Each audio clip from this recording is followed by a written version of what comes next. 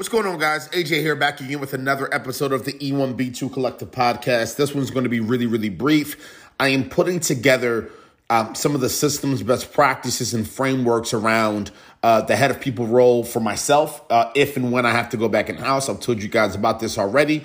And one of the pieces around that is around my input, my perspective, my desire, my point of view around manager development and training, and what the expectations are of the managers that I feel I will be leading. Because again, I've told you guys this. When I look at the head of people role, I genuinely in my heart believe the 34 or 47 or 87 or 107 managers that are within an organization should be reporting to and should be led by the head of people when it comes to certain aspects of the emotional intelligence landscape, the people landscape, all things people that are more on the communicative, again, emotional intelligence, empathetic, employees first side of things. Now, I think if it's more technical things, I believe that they should be going to a CFO or a CTO or CIO or CFO or other folks within the organization at the C-suite level. But the chief people officer, in my personal opinion, the head of people should be the direct report of all managers when it comes to certain things around the EQ, employees first kind of variables of things that you guys have heard me talk so much about. Now, having said that, I want to talk about when it comes to learning how to get buy-in when you're a manager of your people. And I think the biggest mistake that most managers make is they make decisions around what they are going to do operationally via their own broadcast, via their own perspective, via their own satellite, via their own POV, via their own channel. What I mean by that is they're making the decision and then letting their teams know about the decision that they're making post making the decision. And so for me, if I'm a head of people inside of an organization, I'm making it a policy. I'm making it an expectation. I'm making it a must-have that when I look at decision making as a manager, I am going to my people first and figuring out how each individual person on my team, whether I have a team of 6, 12, 3, 14 that I'm directly leading, I'm going to each one of them when they're hired, when I first meet them, while we're in the organization 3, 4, 5 times a year. And I'm figuring out how each individual wants to have an input, wants to have a role when it comes to decisions that are made within the organization from an internal communication standpoint. That's what I mean when I say buy-in. At the end of the day, a manager and an executive has the final say on what actually tends to get operationalized and input.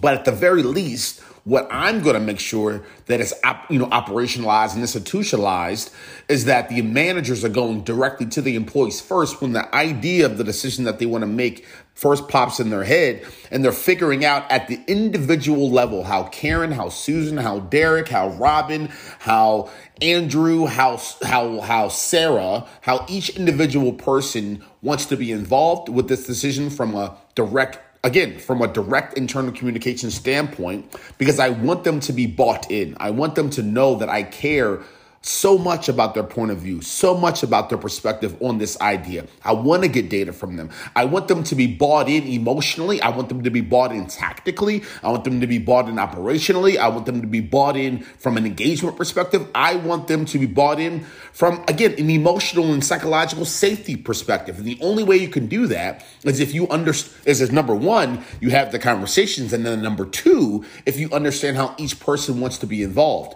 Like, for instance, for me, if I'm being led by a manager, for me to be bought in, I want you to come to me and let me know when the idea is still going through your head around what decision you're going to make. I want you to come to me and say, hey, Anthony, hey, AJ, here's what I'm thinking about putting in place, something that you're going to be involved in. How do you want to be involved? What are your thoughts? Do you see any glaring holes? Can you plug some of those holes? Do you have any feedback?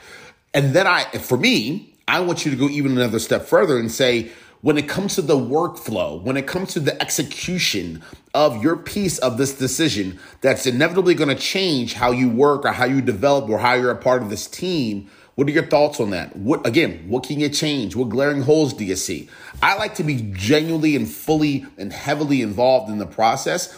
I'm not a big fan of getting an email or getting a message and saying, hey, this is the new change that's coming up here. Be prepared. I'm not a fan of that. I do not appreciate that. I know some other people via my girlfriend, via my mom, via most of my friends, they just want an update. They just want, let me know what's happening. Let me know what's changing. Let me know how I got to react. I don't really want to be involved in the process of how I need to react or why I need to react or what I could be doing, or I don't really need to kind of get my ego wrapped up in it.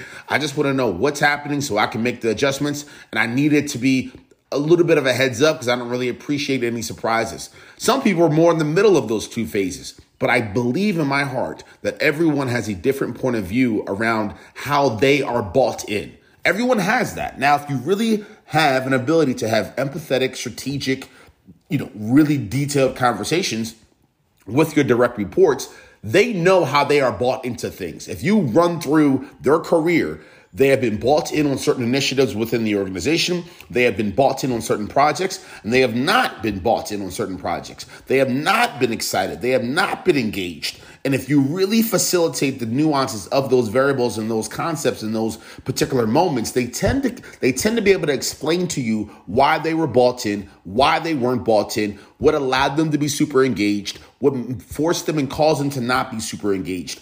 All these things play a big role. And these are expectations that I would have, that I will have, and I must have on behalf of my managers before anything happens. When it comes to making sure their team is bought in, when I'm the CPO, when I'm the chief people officer, and I'm looking at the data and saying, Derek, it doesn't seem like your team scored a 34% out of 100 in being bought in on your initiatives over this last quarter. Let's look into that. And then I go and have conversations and I figure out you never had contextual conversations to pull data to figure out how to, number one, understand how each person wants to be involved and how you can really keep them involved from being bought in. And then number two, you didn't even again go and make those contextual adjustments once you collected the data.